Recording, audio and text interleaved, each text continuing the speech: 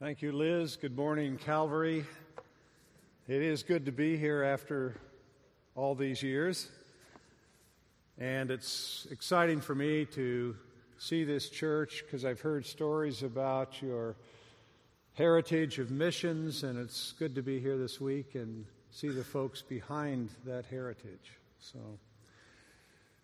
we have a story to tell to the nations.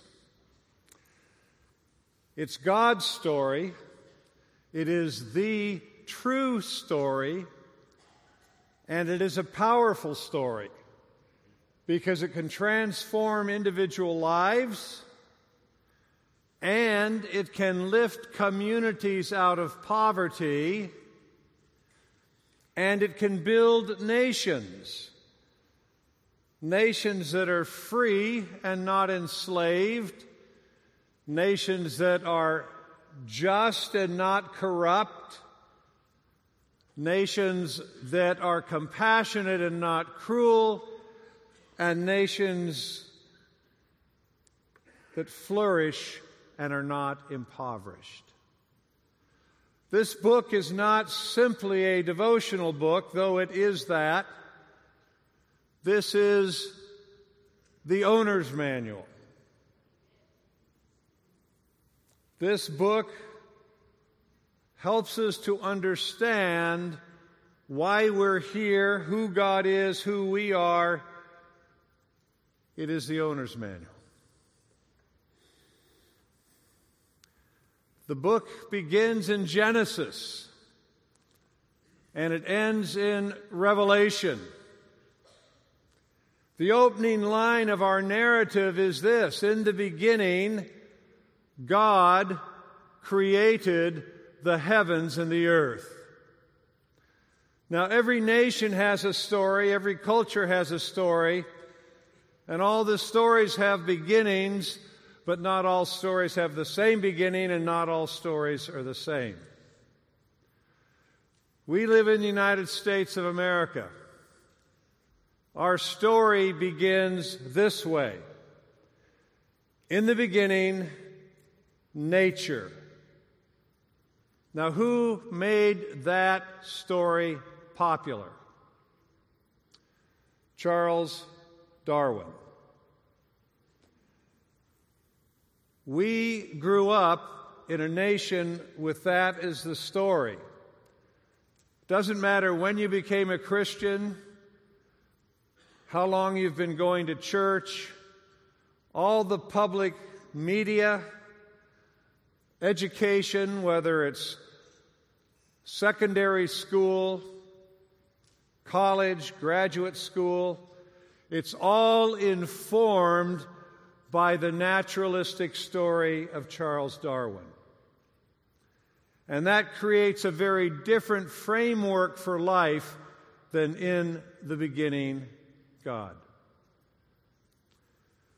The Bible began in a garden, the Garden of Eden, and it ends in a city, the city of God, the New Jerusalem. The narrative began with a first couple and a wedding, Adam and Eve, and it ends with a couple and a wedding. Christ, at the end of history, is coming back to get married. Hallelujah. And he's coming back to marry his bride, the church. Who's that? We are his bride. So the Bible is a powerful book. Its story, its message can transform individual lives. It can quite literally lift communities out of poverty, and it has the power to build nations. I'd like us to assume, for the sake of this message this morning, I want to use an illustration and say that this book represents the Bible. And let's say that this book has 12 chapters. Again, this is arbitrary. It could be 10, it could be 15. but for the sake of the illustration, we'll say it has 12 chapters. Chapter 1 would be called the creation. And in this chapter, God created the universe out of nothing. And He created by speaking. He spoke the universe into existence. Words are powerful. God spoke words and created the universe. He made us speakers.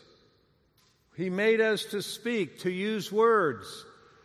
And through our language and our speaking, we form what God has made. We create culture. So God's speaking created the universe. Our speaking creates culture. And God put the man and the woman on this planet, and He gave them the Creation Commission. Now, we know of the Great Commission, and we'll talk about that in a few minutes, but this is the Creation Commission. He gave Adam and Eve this mission.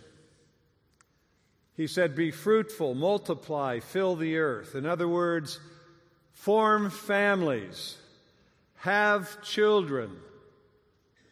And this is a critical message in today's world because people are not forming families and they're not having children. Form families, have children. Children who are not mouths to be fed, simply mouths to be fed, but children who bear the image of God and are secondary creators with God, the primary creator. So be fruitful, multiply, fill the earth, and then have dominion over creation. We are here as God's vice regents to steward creation, to govern creation. Some of you here govern words. You write. Some of you probably govern wood. You're carpenters. Some of you govern music. We are here to govern and to make bountiful what God has given us. Another way to say it is when God finished His work of creation, it was perfect, but it wasn't complete. Who is to complete it? We are. We are His image bearers. And He put us here to take what He has made and to do something with it. Some of you here may be painters.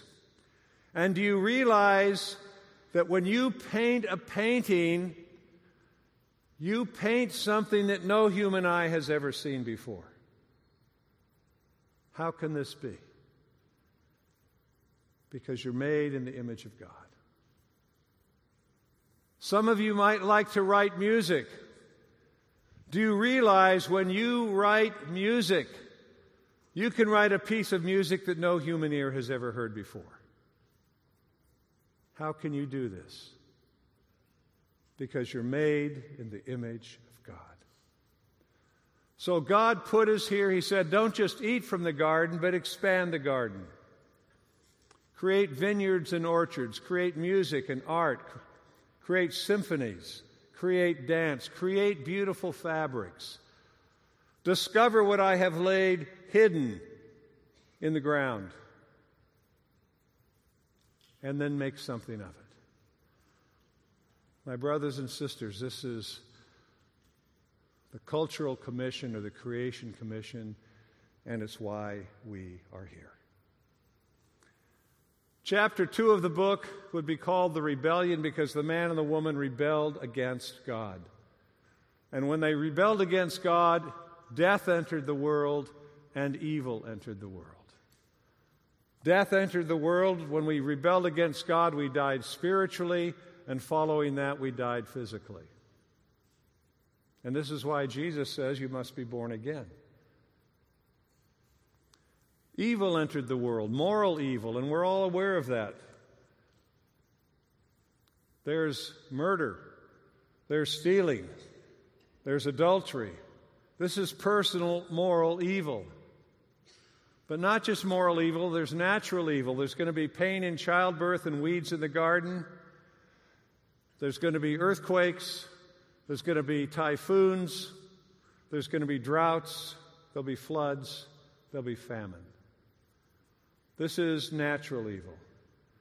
And there will be institutional evil, where nations take a lie and institutionalize that lie. We have done that in the United States. At our country's founding, we took the lie that whites are superior to blacks and we institutionalized that into slavery. It's a blot on our nation's history. Many cultures of the world believe a lie and act on that lie, that men are superior to women. And when that lie is institutionalized, you see all the horrible things that happen to women around the world today. So God expects His people to fight against, stand against evil in all its forms. This is part of our calling. When He calls us to be saved, when He calls us to the cross, coming out of our salvation, we are to be the people who stand against the evil in the world and stand for the good and the glory of God. Now we come to chapters 3 through 9 of the book. These chapters are called the mission because God Himself is on a mission. Turn to Genesis chapter 12.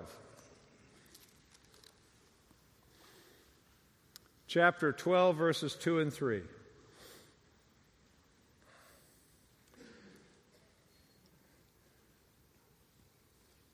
God says to Abraham, I will make you a great nation, and I will bless you. And I will make your name great, and you will be a blessing. I will bless those who bless you, and whoever curses you, I will curse. And all peoples on earth will be blessed through you. God has a love for nations. Over 2,000 times from Genesis to Revelation, we find the word nations.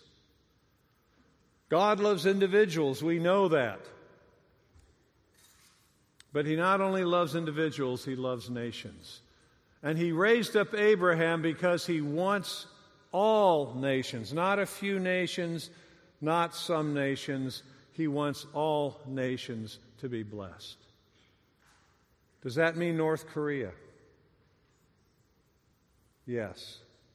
God wants to bless North Korea. And thank God for this church and those who you support who are being a blessing to North Korea at this most desperate hour of that nation's history. God wants to bless all nations. And that's why He raised up Abraham. He raised up Moses and gave Moses the 10 Commandments. And He gave the 10 Commandments for a personal purpose and a public purpose.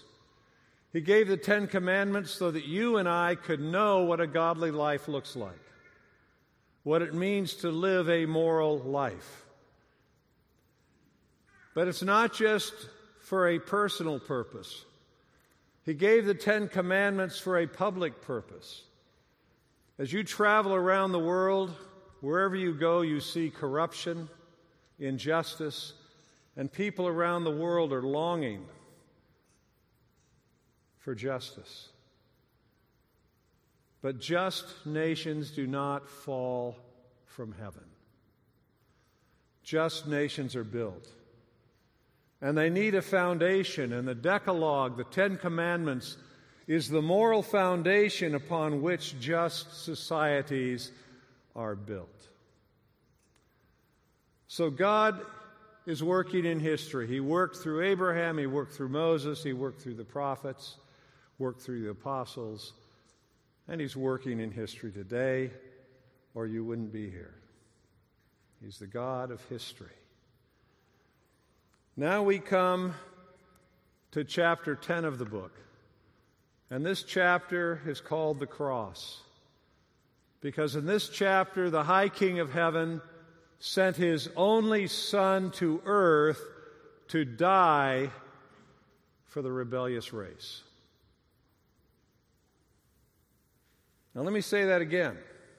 The High King of Heaven sent His only Son to earth to die. What kind of a God would do such a thing? This is actually backwards. If you look at the pagan gods always demand that parents sacrifice their children to the gods. This was what Molech demanded in the Old Testament. We have a pagan god in this country. The name of the god is convenience. And we sacrifice over 1 million babies a year to the god of convenience. It's not convenient for me to have this baby. So we bow our knees before the god of convenience. It'll interrupt my education. It'll interrupt my career. It'll interrupt my plans. It is not convenient. The pagan gods demand the sacrifice of human children. But what does the God of the Bible do? He sacrificed His only Son for pagans. While we were yet sinners, Christ died for us. What kind of a God is this? What kind of love is this? That God would do such a thing. And Jesus came to earth and He lived a perfect life in your name. Because God demands perfection. Jesus lived a perfect life in your name, and then He died on the cross for my sins and your sins. And then they put His body in a tomb. Is that the end of chapter 10? No, thank you. It's not. If it were the end of the chapter, it'd be the end of the book, and we would be without hope. But at the end of the chapter, something happens that never happened before. Jesus Christ rose from the dead. And in that moment, all of history was transformed. Prior to the resurrection of Jesus Christ, death had always been victorious. If you died, you were dead. Christ conquering death made a future for those of us who live in the shadow of death. We no longer need to live in the fear of death. In Christ's resurrection, death died. The early church understood this in a more powerful way than I think we do. We have our Easter celebration, and it's a wonderful time of celebration. But the early church understood the implications of the resurrection, I think, more significantly than we do. In the 2nd and 3rd century, massive epidemics swept through Europe. Hundreds of thousands of people lost their lives. Rome was cruel.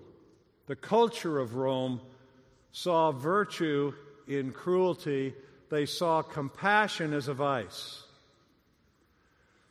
So when a Roman had somebody in their household become sick from the plague, they'd throw them out on the streets.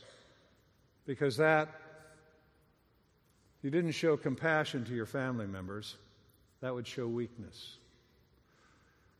But there was a group of new kind of people.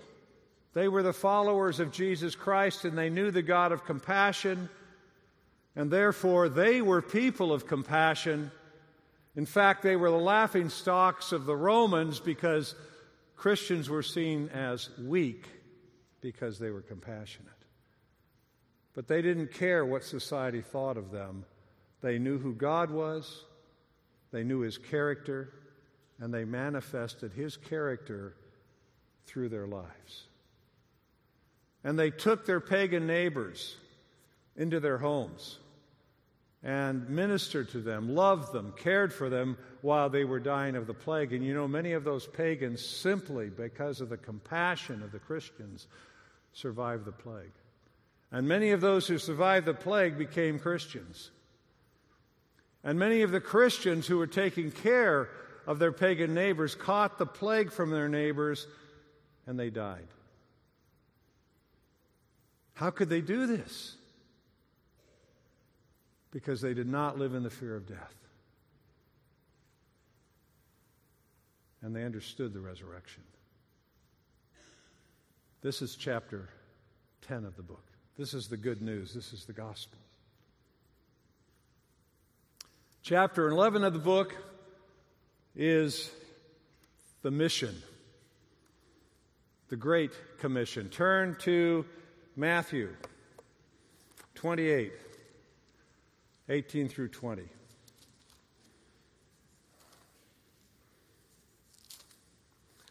Christ conquered death, and He told His disciples to meet Him in Galilee because He had an announcement to make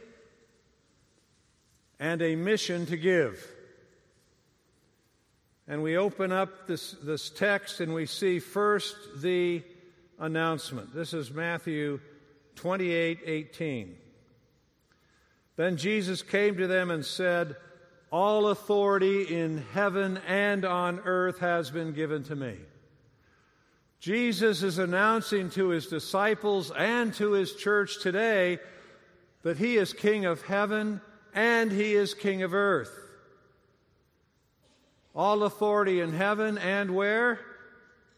On earth belongs to Jesus Christ. Most of the church globally today thinks that Jesus is King of heaven, but He won't be King of earth until He comes back. But what does Jesus say? All authority in heaven and on earth belongs to me.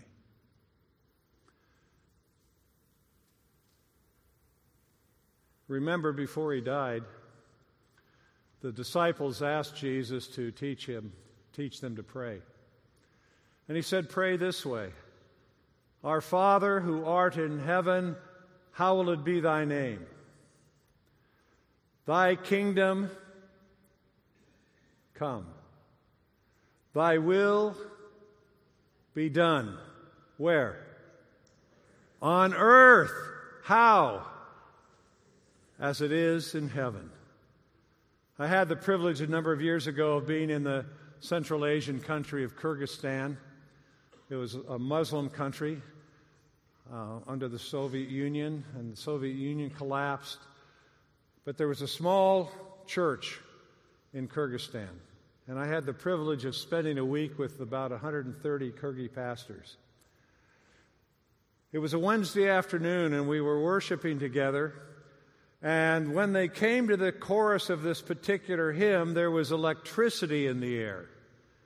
I have not been in many worship services where there was electricity in the air, but this was one of them. I didn't speak Russian, so I had no idea what they were singing. But I turned to my translator and I said, "What are they singing when they sing the chorus of this hymn?" And he said, "They're singing, 'Emmanuel is coming to Kyrgyzstan.'" Emmanuel is coming to Kyrgyzstan. All authority in heaven and in Kyrgyzstan belongs to Jesus Christ.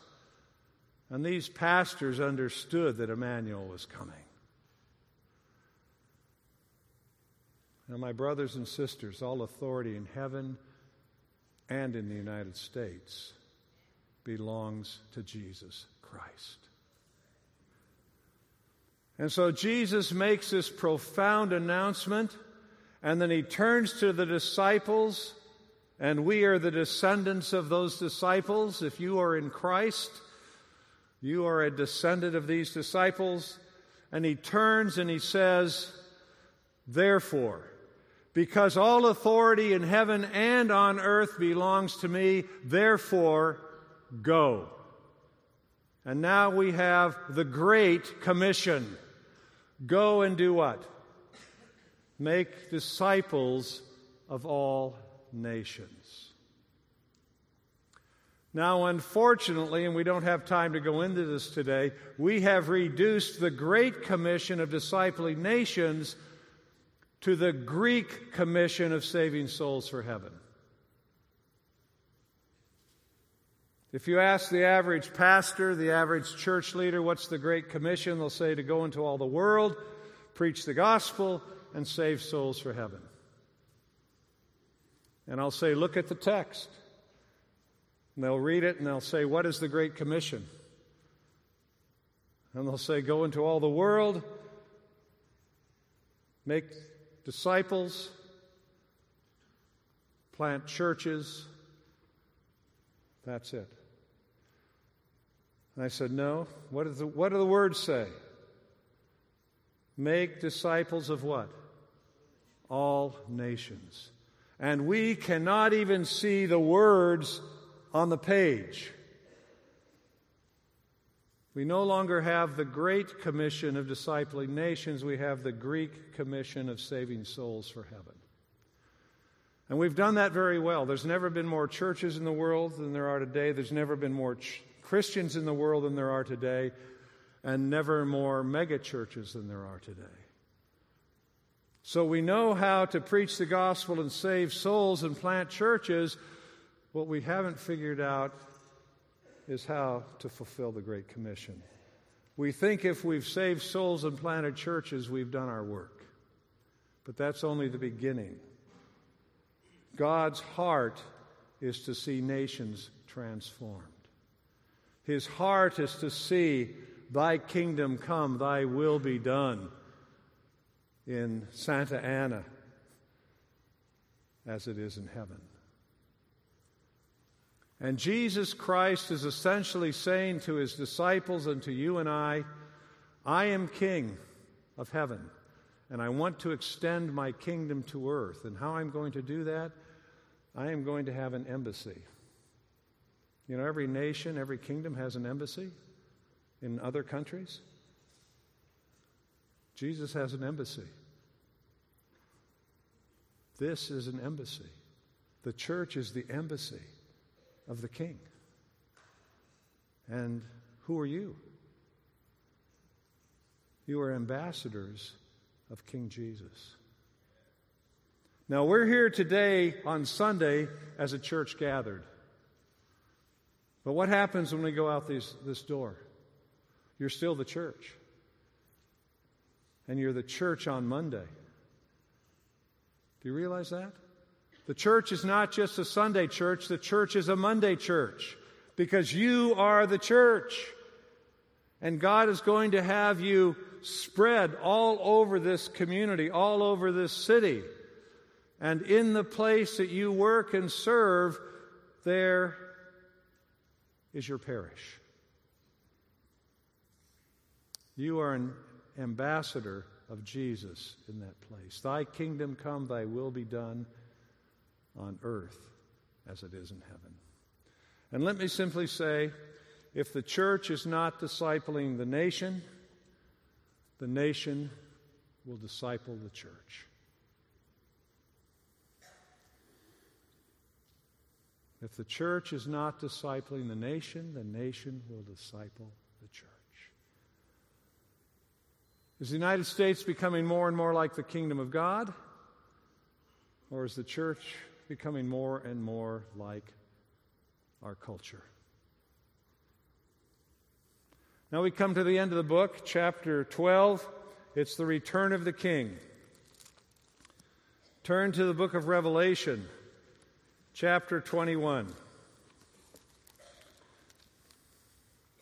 At the beginning of chapter 21, John says, I saw a new heaven and a new earth, for the first heaven and the first earth had passed away. And then he says that he saw the holy city, the New Jerusalem, coming down from heaven, from God. And then we come to verses 23 through 26, and here we see the remarkable ingathering of the nations that is spoken about in the Psalms and spoken about in Isaiah. Here at the end of history, Jesus is coming back to get married. The city of God is here, and now the nations are drawn into the city of God, and we see these words, verse 23, Revelation 21:23. The city does not need the sun or moon to shine on it, for the glory of God gives it light, and the Lamb is its lamp.